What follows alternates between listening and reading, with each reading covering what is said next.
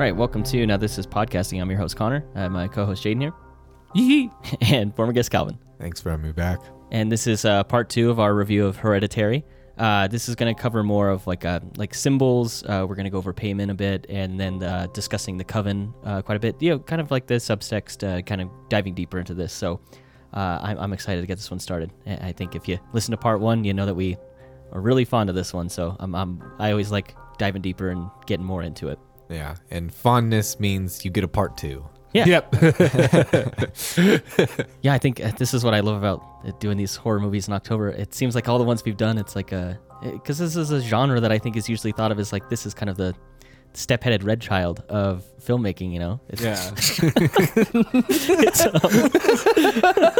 Gosh, shoot me. I can't say it right anymore. You'll never outlive that, bud. Red-headed stepchild. There you go. No. Step-headed red child. Yeah. Stop.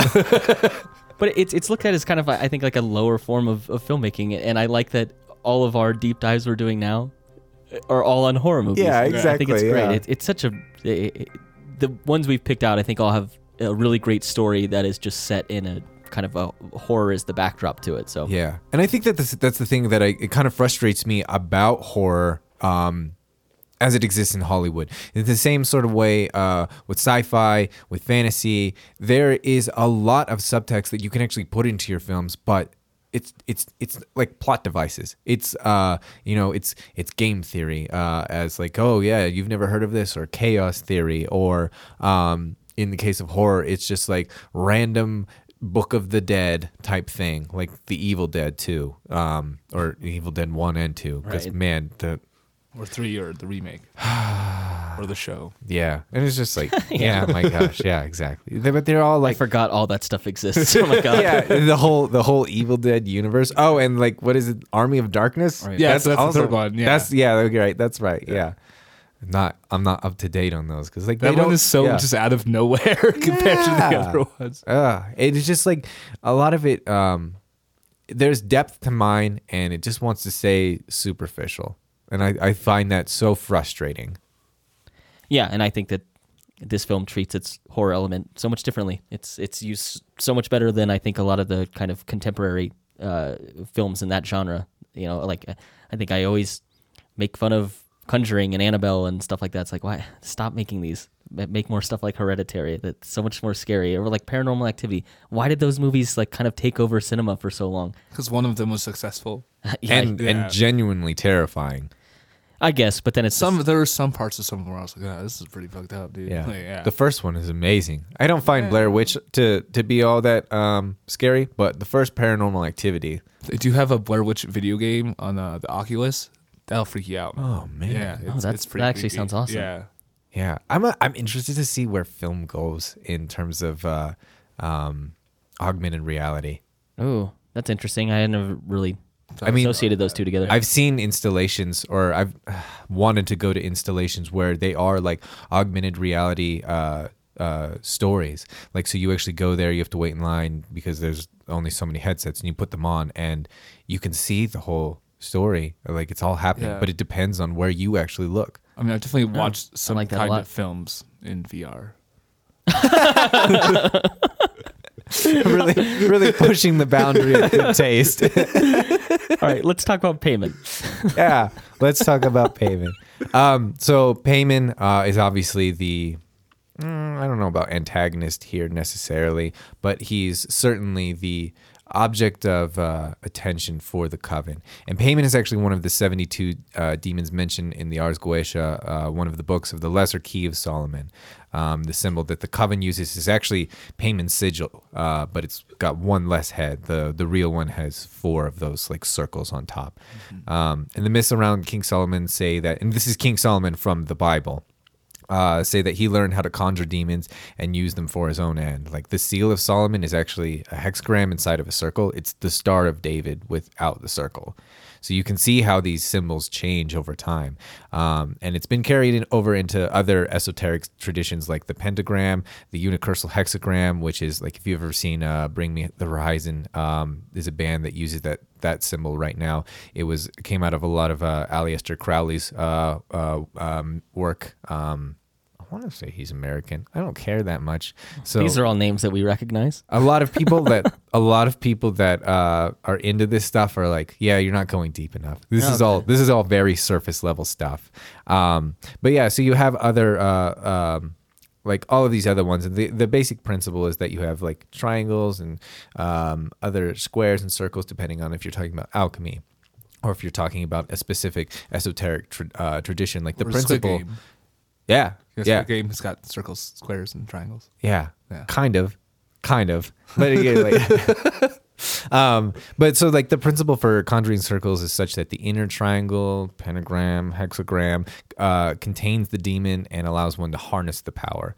And it's really important to think about that when you think about Annie's ritual versus Joan's ritual, because when Joan performs it, she has a tablecloth over it, right? And when you pull that off, you actually see a triangle carved into the table. So she had done it correctly to keep herself safe. When Annie does it, there's no such protection. So they're just inviting it into the house. Yeah. Right. I talking about like kind of shapes and everything. I know that the product designer there was the idea of like sacred geometry, like triangles representing like Annie, Peter, and Charlie, and then earlier you have a square kind of representing the whole family when Charlie's a part of it. So I like that idea too, and kind of a circle would represent kind of this kind of how the film starts and ends, and it's kind of the culmination of like Payman arriving and everything like that. So I like the idea of that. I think sacred geometry is such a cool thing to just say in general. So Yeah, yeah, exactly. Right. Just as a phrase, it's interesting. But yeah, you see triangles everywhere. Ellen's room, when Annie goes in there after someone has opened the door, there's a triangle on the floor. Joan's table has a triangle. Charlie's room is actually, because of how it's like a loft, it actually comes to a point. It's a triangle. it's carved into like some of the hallways have little symbols and stuff carved. A triangle is one of them. Yeah, yep, exactly. The treehouse is a triangle, and then the words written all over the house too. You start to put together this picture that the house is actually, it's meant to conjure Payman in a geometric sense because of all of those elements. It's set up in such a way that the coven has been working towards that end, setting up the house for the purpose of bringing Payman into the house. There's one phrase that's written, if it's a Liftouch Pandemonium. Pandemonium, yeah. Yeah, okay. Is that what you're referring to as some of the stuff that's scripted in the wall? Yeah. What are the other ones that are not sacrimony? Satiny is one of them. And it's interesting watching Annie paint in her miniatures. She takes those words and puts them into the miniatures too as well, which kind of, again, sets her up as outside of the dollhouse drama and a part of the coven. Yeah, and I just think that word that's the Liftouch is Hebrew and means to open, and then the second word is all demons. So it's like opening the house to demons, which is essentially what that seance that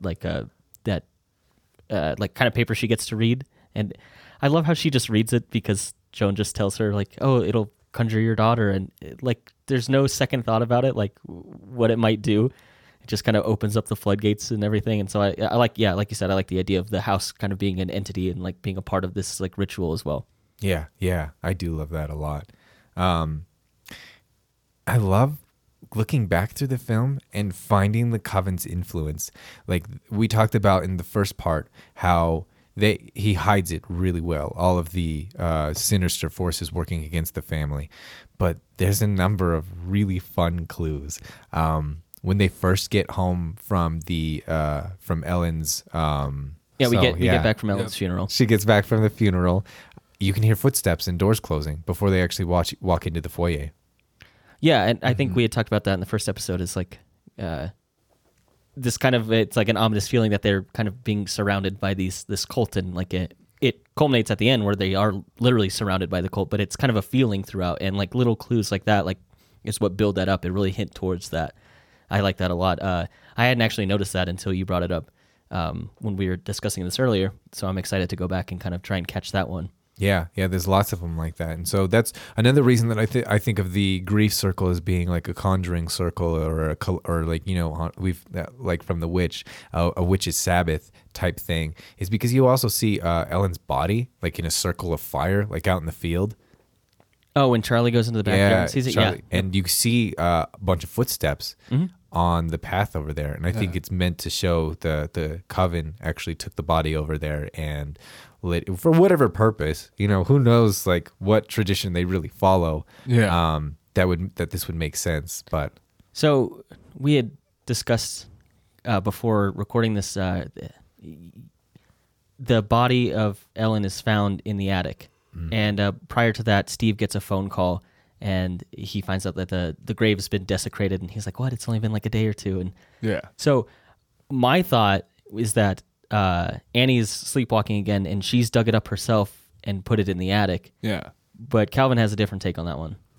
yeah, no, I think like because you've established that something else is happening here, like all of these other footsteps, the sound of the footsteps in the attic, they suggest that the coven has been a part of this house for why Ellen's door was open when they got back, and they were like, why is this? And she asked Steve to lock it, and she knows she's paranoid, but it's very clear that either they exist and they're actually interfering, or Annie is crazy and none of these people are real. But because it's just a mental projection. Like we talk about how in the grief circle, she talks about how Charles hung himself because her older brother, he hung himself because he was upset with his mother for putting people inside of him. And you think of the coven being representative of like a mind state, like all of these people are inside of her mind as like a part of the ritual in that sense. Huh. I thought, like, I mean, I assumed that she was trying to put payment in there. Yeah. Yeah, and that, like, yeah, I mean, I'd never thought that she was sleepwalking and grabbed the body. I thought it was the coven the whole time. I know that Steve says that, like, or whatever that she did it, or she might have done it after he finds the body in there. I think either interpretation like function well in the Yeah, story. I think because like I like that take too. That Yeah. it's the coven has been apart and been able to move in and out of the house kind of freely without anyone noticing. That is also terrifying. But I also kind of like the idea of like Annie being unaware that she is a part of the cult with like she doesn't even know that she's kind of carrying out this like will that they have. So I Yeah. think that's also scary. I think both like function well. Yeah. I mean, Ari Aster did say that like everything done is done by the coven. Yeah. Yeah, like even like when he's when freaking Peter's getting his like head pulled or whatever when he's sleeping, he's like, that's not his mom. That's someone from the coven doing that. That's not a dream? No, that's real. That's amazing. Oh, that makes that even more scary. Yeah. Okay. Because it doesn't make sense. Like there's no way she could get behind it. Yeah. The way that I think the way that scene played to me is it was like I thought it was a dream because then it seems like he wakes up, he sits up in bed and he sees his mom. She's like, "What's happening?" She's like, "Why were you choking me?" And she's like, "I didn't. I just came in and you were yelling." I thought it was a dream. That makes it so much more scary Yeah. if it's one of the It's one of the people. Yeah, one of the pulling cult on his members. head. Yeah. Oh my god, that's so freaky. I'm glad you said that. That makes that scene so much better. Yep. As if this movie needed to get any better than it already is. Yeah, exactly. Oh, I love that a lot. Yeah, wow. I'm kind of blown away by that because it does. I feel like there were a lot of dream sequences where those types of things, like especially right there, because she was talking about how she never wanted him. She tried to save him by having an abortion. Yeah. Because like she knew what was coming, basically, like the same thing that happened to Charles, the same type of thing that her mother tried to do with her. Like it feels like and a lot of hereditary. yeah, well, exactly. But the other thing is like a lot of therapists, counselors describe whether or not your child knows your secrets. Secrets inflict psychic wounds just by existing. They affect you in such a personal way that you end up hurting the ones around you, whether they know what the motivation behind them is. So I think she always had a sense of like, yeah, her mom had DID, dissociative identity disorder, but she was also like doing something else that was kind of crazy. I think that's kind of implied as well.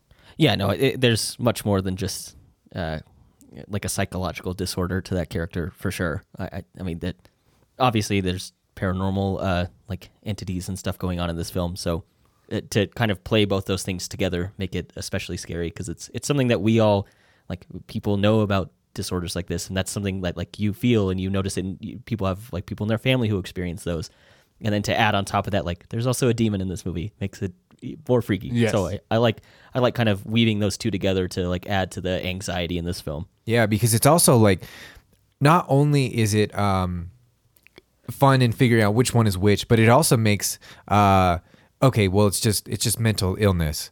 You know, they're talking about DID and psychotic depression. All of that makes sense in how someone would express their disorder as like demon worshiping, very, very evil type of thing, within like a narrative sense, not necessarily how people actually behave, but there's just so much uncertainty there. Like, is it really that because they're a sick person, or are they a sick person and have latched onto something that's really dark as well because they are a sick person? I think Steve represents that really well in this kind of I think he looks at what's going on with Annie and he's like, something's wrong with you. Like, he doesn't view this as like something supernatural that's happening. No, yeah. He thinks that like, okay, like we need to help you out. We need to figure out what's going on in a more like scientific way. Like we need to figure out how to treat this. And Annie is like, no, this is something much more. She's like, I had these visions and I was ignoring them for so long.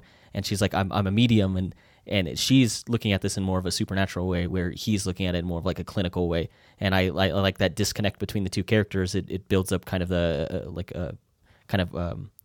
like an emotional scene where they come together and they have like this argument, and that's one of the scenes I like the most, where it's a long shot where they just deliver a bunch of dialogue and it's just great to sit back and watch. But that's where their relationship really comes to a head, and their two like opposing views latch onto one or the other kind of, and it's like, how do we experience like that scene? Which one do you identify with the most? And that's why I think that scene is so good. Yeah, and it exists. So it's also it's audience experience. Like, which one is this really happening? Is she just crazy? But it's also another one of those things we talk about folktales and mental projections all the time. You can think of this as an internal dialogue of a single person. Like, if you think of Steve as being a projection of her more logical self, she's going like, no, this is really happening. It's like, no, you're crazy. You really need to get some help right now. And then to physically burn that part of her, like, no, this is happening, just adds to the element of someone who's given over to their psychosis. And I think that's another fun way of looking at it too. Another thing that you can, and another way that it's represented as, it's all from Annie's perspective, is like when she knocks over the paint bottle. If you watch closely, she doesn't actually touch it. I didn't notice that. Yeah, she doesn't touch it. And if you look in the top right of the frame, in the window, there's Payman's blue light shimmering on one of the panes. Oh, and dang. That paint color is teal. And teal is a big, I mean, obviously that's his blue light there, but it's also like the lockers are teal. There's a lot of teal things. The pigeon is teal. That color is very representative. Like, I didn't dive a lot into it, but it's a color that he paid attention to. So again, but it's all happening from her perspective. So I hate that I've seen this movie a bunch of times and I'm still missing stuff. I do love these discussions because now it's like, okay, I need to go back and check this out. But yeah, no, I am glad you brought that up. Yeah, exactly. Let's see what else. Same sort of thing, like Payman leading around Peter. Like, I think Peter is very much, you can look at Peter as either being possessed by the coven or having the same psychological problems that Annie does. And with certain types of diseases, they start to manifest later. DID being one of those ones, I think, that starts to manifest like early 20s. But they're not apparent diseases at young ages, the way that like being on the spectrum is, the way that depression is.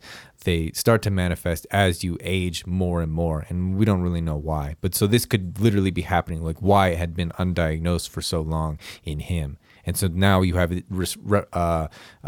portrayed in both characters of seeing this blue light and being haunted by it. Right.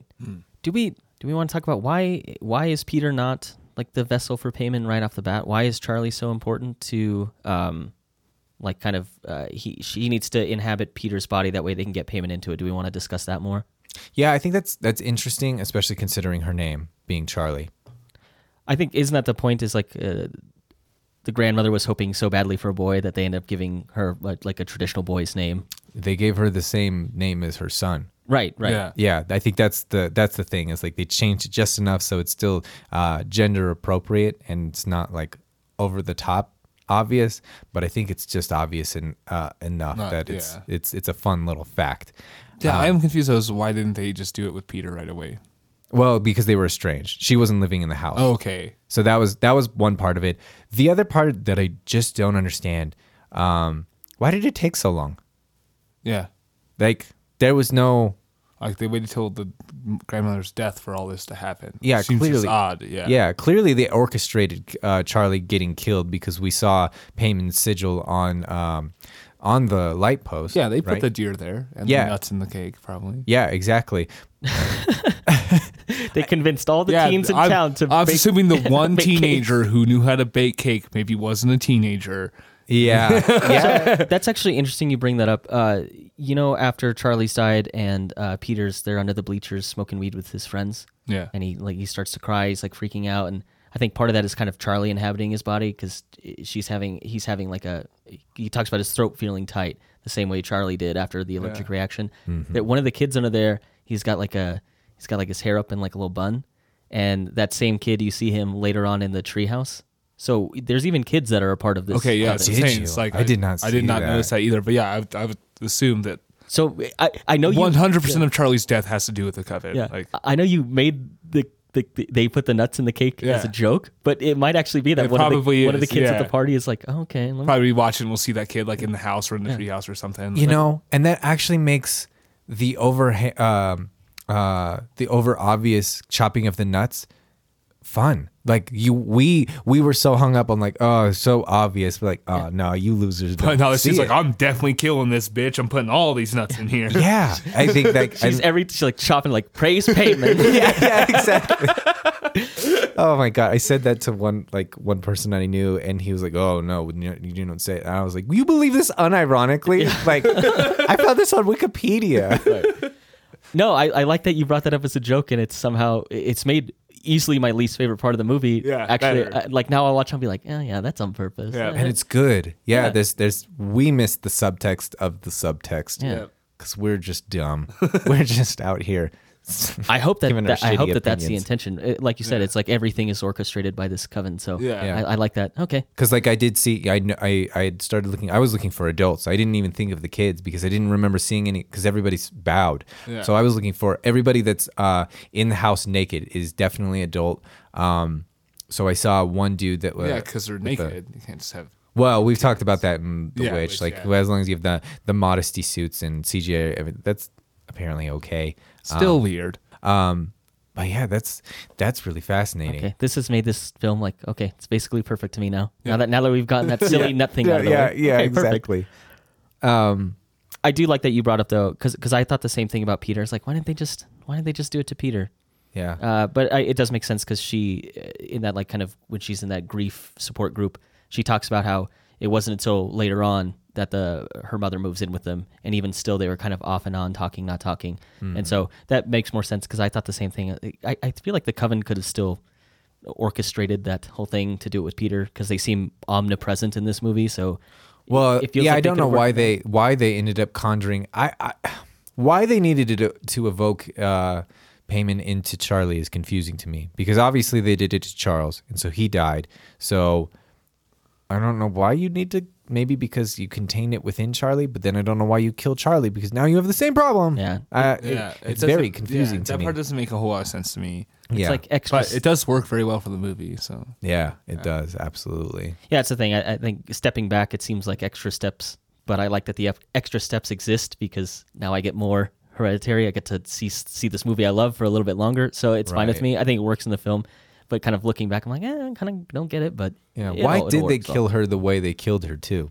there has to be decapitation, I know, but why did it have to be an accident? huh?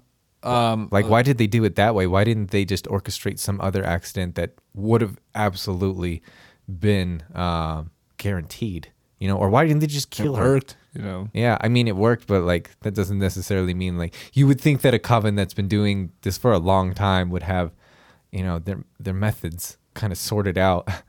Maybe this isn't the first time they've done that. Maybe they did it in 2004 with two drunk friends. Oh my god.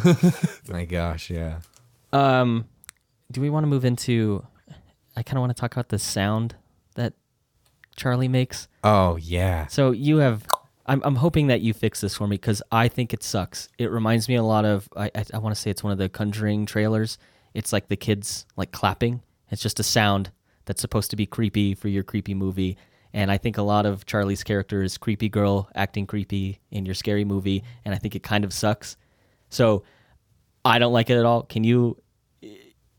I've been waiting. I have a lot of anticipation to understand or hear your take on this because I think it's awful. I think it's dumb. I think it's amazing. I think there's a few ways that it works Perfect. that it works very well. So first of all, we've established that Charlie makes a clucking sound. Is it a bird? Because birds are represented in a lot of places. You have the pigeon. You have her cutting off the head of the pigeon and making a doll. Then you have her head being on a doll at the end. So clearly making the connection there that they're the same. You have a bird in a bird cage at the end. There's another bird somewhere. I can't remember now. Flies into the window. Well, that's the same one that she cuts the head off. Okay, yeah, that's fair. Yeah. I think there might have been birds in her room as well too, like on the walls. So there's that. Like, is are birds associated with Paimon in some way? You also have Paimon depicted as riding a camel, so a la Monty Python. Oh my god! Okay. Which I think is funny. Yeah, they probably just went with that because, like, given the flight velocity of like African swallows, they didn't have access to coconuts. Right. So Okay. All right. Cool. You fix that part for me. it's better. It's better. So I have still think it's silly. I have a couple better ones still. okay. So some occultists also suggest that the etymology of the word Paimon means a tinkling sound. So he might have been named Paimon because when he was evoked by King Solomon, his riches jingled. And so, I will name him Paimon.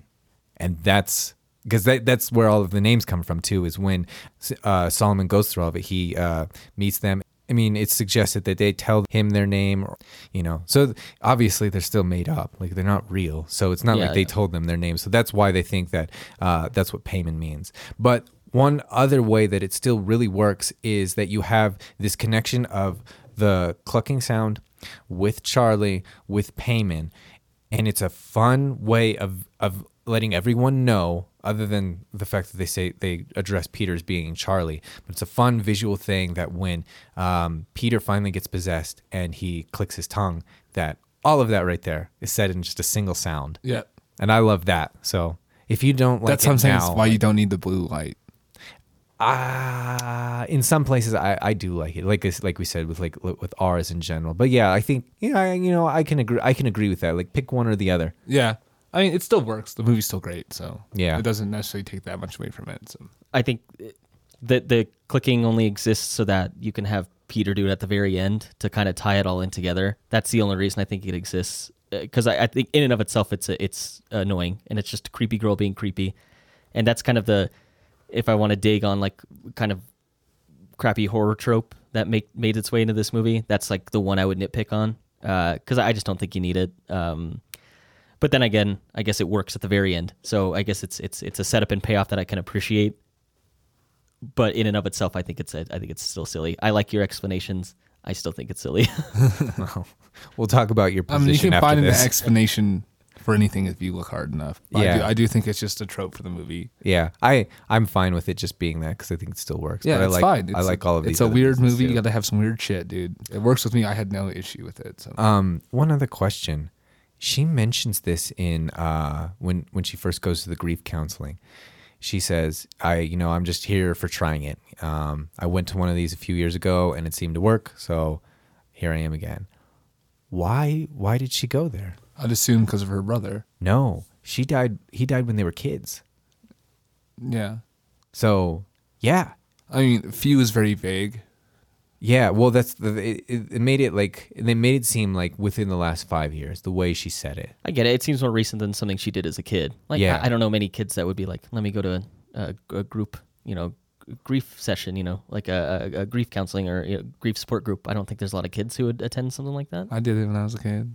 Oh, okay. Yeah. Then my idea of it is just wrong. Then Well, That's I fine. mean, just- I could be wrong too, but it could be because like maybe her separation with her mother, or I don't know, maybe her issues with Charlie and her being just a weird kid. She had to go something like that. Oh, you There's know a what? lot of Okay. explanations for it that could be. Yeah. Yeah. I wonder if it's. She talks about in kind of that dream sequence about how she was trying to get rid of Peter, and she was going to do anything it took to, she didn't try to have a miscarriage. And so I wonder if maybe she was grieving over that, like her attempts at not having Peter. So I wonder if Yeah. maybe that's part of Maybe it. that's part of it. Yeah. Or maybe she did have another child. That was maybe the other kind of, but it's never Ooh. said. So I guess I know it's just a fun thing. Like maybe there was another boy that they did actually try and get their hooks. They were like at that point that she was back in their life. Ellen. Yeah. Maybe it was a daughter, and they're trying to get their hooves in her, and her name was Ada. Oh my god. But yeah, maybe they were going to have another boy, and she was like, no, like not with you back in my life. Yeah. I can't have another boy. I like that idea a lot. It's seems like kind of a throwaway line, but it adds a little flavor. And now it brought up discussion here, so I like that. I like it. It's a Yeah, little- especially when she's talking about like she's like she feels so much guilt. She's like, I was trying to save you, but she feels so much guilt from it, right. like which is very obvious there. So extending that to another child that she aborted, like the one that she didn't want to get rid of but wanted to keep from suffering the same fate. Yeah. Yeah, no, I like that a lot. That's That's an good. interesting Yeah, that's good. idea. I hadn't like really, because in that scene I just focused so much on the dialogue and just experiencing Toni Collette do amazing things on screen that I didn't even like really think of that line. But that's interesting. What else do we have? Do we want to move on to the Yeah, and so like actual Hereditary? yeah, I think that's there. We're at that point now where we keep alluding to these things that passed on from our relationships. Like I think one of the most cool shots is actually we see the buried houses diorama that's at the base of the stairs. We start at the bottom of it and we kind of twirl up to the top, and we see 3 different houses. And right, it's mentioned in an interview by the actual miniaturist as being a piece from one of Annie's previous exhibitions. And I think it perfectly encapsulates the film's major theme of generational relationships, especially with regard to those with mental illness and trauma. So we build our houses by burying the old, dilapidated houses of our parents and their parents before them. Like they're the foundation. And then the foundation becomes this mix of loosely packed dirt and crumbling facade as their minds fade, and because they didn't work on making themselves good people. And so in reality, like it's a metaphor for our shoddy coping mechanisms, because if our foundation are these terrible people, like how can we really be work on ourselves? And so our houses, ourselves, start to crumble from the settling of the earth, and we can do nothing but inflict psychic wounds on the ones who trust us, who built their houses on ours. In short, my shortcomings are because of my parents. It's not my fault. I love that. I like that a lot, and kind of the kind of cattywampus nature to that miniature as well. It's like it's what you said. It's perfectly representative of each generation kind of being more tilted and more off because of the people who came before them. And yeah, I think that what you said describes the miniature, and both of them, I think they represent kind of the intergenerational play between the grandmother Annie and then Charlie ultimately. So I think that's I do like that, just that shot of them coming down the stairs, and it's really quick. The house, the miniature isn't in it very long, but it like says a lot while it's in the frame. I think it's awesome. Yeah. It's in a few other shots, and I kept wanting a closer look at it until you actually do get the one. I'm like, wow, now that says so much. I think it's a little, if they named the film anything other than Hereditary, it might have been a little bit harder to pick up on thematically. It's very on the nose in this case, but I think it's still very, very fun visually. Yeah, I think it's beautiful. Speaking of the name, I'm so glad it wasn't like Payman Rising or something like Yeah. that. It's a ambiguous enough name that it makes it intriguing to go like, oh, what is this Hereditary all about? And it's, like I said, I love the trailer for it. I think it builds it up all really well. The same with like Midsummer, that it's like a really unassuming name, and it ends up opening up into this like really wild film. So I like just the way he titles stuff. I think works out really well. Yeah. Yeah, rather than the Hereditary or the Midsummer. So to end this, like we've mentioned so many different things of whether this is family drama, whether this is all mental for Annie and to a lesser extent Peter, and whether all of these things are actually happening. So what is this movie to you? What resonates with you, and what interpretation do you prefer? I mean, I prefer the Coven is behind everything interpretation, that this is all actually, it's not just mental illness. I think there's mental illness that is caused by it, but I believe that all of this is real and this is all really happening to this family, and that, yeah, they are possessed, and at the end Peter is possessed and he is now the Demon King Payman or whatever. Yeah, he's one of the yeah, kings. and like, so I like to believe that this is all literal. Everything that's happening here, like, I don't think that it's all a perspective or a projection of Annie's mind or anyone else's. I think it's all real. I mean, she cuts her own head off, dude. I mean, that's not something a sane person would do. Yeah, but I'm saying, like, if she was insane and this is all like part of her vision or whatever, like, that'd be the end of the thing, and it wasn't, unless, like, what you're saying is like it passes on to Peter. But either way, Yeah. either way, I believe that it is all literal and it's all real. That's why I want to see this movie, because I don't necessarily like things that are like, well, was it fucking, did this really happen or not? Like, I like to believe that it did happen. This is all very, very real. Yeah. Yeah. I agree with that. I think it works in the film better if this is happening. I think there are films who can use kind of that. Is it mental illness? Is it someone's thoughts that are causing this? Is it or is it something that's actually happening to them? And I think there are movies that play with that idea, and you can come away with like interpreting it one way or the other. I just think for me this works so much better if it is actually happening. Because again, the things I like most about this film is the family drama, and then it's like has the backdrop of this like paranormal situation that they're in, and so going into it, I like Steve as the character who is looking at it objectively, and he's like, no, this is something. It is some kind of mental illness that's causing this, and then for him to be wrong makes this film more creepy to me. To be it is actually something supernatural that's happening to the family. So yeah, I agree with Jane. I like it. I like seeing this more literal. As far as like what resonates with me the most, like I'll say it again, I love family drama, and I love the way this like especially once you get down to Peter, Steve, and Annie. I think that's when this movie like really opens up and they really shine in it.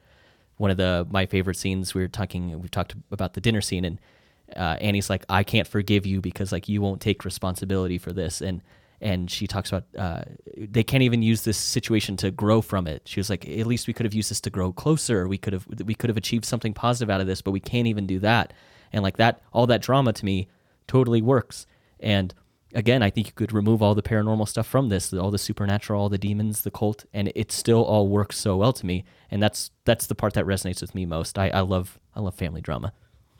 Yeah, and I would say, yes, this is all actually happening. I think this is so much fun in terms of, you know, I talk about like, oh, it's from Annie's perspective, it's from Steve's perspective, it's from Peter's perspective, but really like they're just perspectives of the characters that we actually empathize with, that we're concerned about, and all of these things are actually happening. I think you can look at some of these things as being mental projections, those types of things, but I think they're allegorical in nature. I think that you have things actually happening, but they have subtext as to how we treat our interpersonal relationships with those who are abusive / have mental disorders. I think all of that is subtext to the reality. And I think that's, normally that's not the case for me. Normally I find all of the subtext to be so much more interesting and like the point of the film. Right. But it does feel like here it's what is on screen is actually happening. And all of this other stuff is just layers that are really secondary. Although it is a family, it's the skin deep stuff. It's the family drama. It's the coven. That's all skin deep. That's the point of the film, though. All of the other stuff is just how we build real feeling characters. Right. I think when we did our review on The Witch, I was the one who was like, I like this like at the surface level just for the family drama, and Calvin, you were especially latched onto like all the symbolism and all the subtext that goes on with this. So I am surprised that you're like, no, it's kind of just what's on screen and that's what's happening. It's refreshing to hear you have a take that's A leaf similar is a to leaf, buddy. Yeah, exactly. Well, yeah, and like I'm not a one-trick pony. Like, but I think like it's refreshing that we watched the same movie finally. Yeah, exactly. But I think of it like why it's the way that Ari Aster treats, like his, we talked about like his student films, how he likes the family drama, he likes the melodrama, and these come out of like real personal relationships, whereas Robert Eggers builds everything out of archetypes, which are rooted in the subconscious psychology, and so they feel like where I end up interpreting it is where the filmmakers started with as a bouncing point for their story. So that's why I ultimately come to those conclusions. I feel like those, I mean, not to toot my own horn, I guess it sounds very egotistical that like this is what they intended, but you bet your ass I saw all of that. No, it's great. But that's why I feel that they operate better that way, is because that was the intent. That was how they crafted their story. Right. Do we want to rate this one? Yeah. Yeah. What do we want to give it? I don't know. We could do bird heads. We could do. What you said? We could do piano wire flosses. Oh my god. Okay, yeah, that's the creepiest one, so we're gonna do that one. Okay, That fits excellent. this movie. What do you give it, Jaden? So this is a movie where I look at it. It's a very successful horror movie. I think that maybe even Ari Aster may have seen The Conjuring and be like, man, this movie sucks. If only someone did something like this, but very good. Yeah, And like, because I mean, there's a lot of similarities between the movies, like you said, like the clicking, the clapping, the mom being possessed, things like that. yeah, I think that, like, yeah, he just made the ultimate like new age horror movie. Yeah, in this. thank you. And so I'm gonna give this a 9.6. Oh, okay, yeah, Yeah. That's about what I think it deserves. Yeah. I'd go with a 9. I Yeah. think this is now that we've fixed my big problem with the nuts. This is, like I said, this is nearly a perfect movie to me. I think maybe I could do with like maybe robust moments of the score. That's maybe like a nitpick I could have. Yeah. But I still love the sound of this. The sound design is awesome. Yeah, especially the. Yeah, the clicking is my favorite part. Yeah, so I go with a 9. I think this is an amazing movie and everyone should go see it. Yeah. What do you give this one, Calvin? I would say, to me, it's not. I just have a special place in my heart for Robert Eggers films, and I think The Lighthouse is almost one of the most perfect movies I've ever seen. So I don't know if I can rate it above that right now. And I gave that one a 9.5. It probably needs more points, actually. Hereditary, I think, is probably like a 9.3. Piano Wires. It just does so many things so right.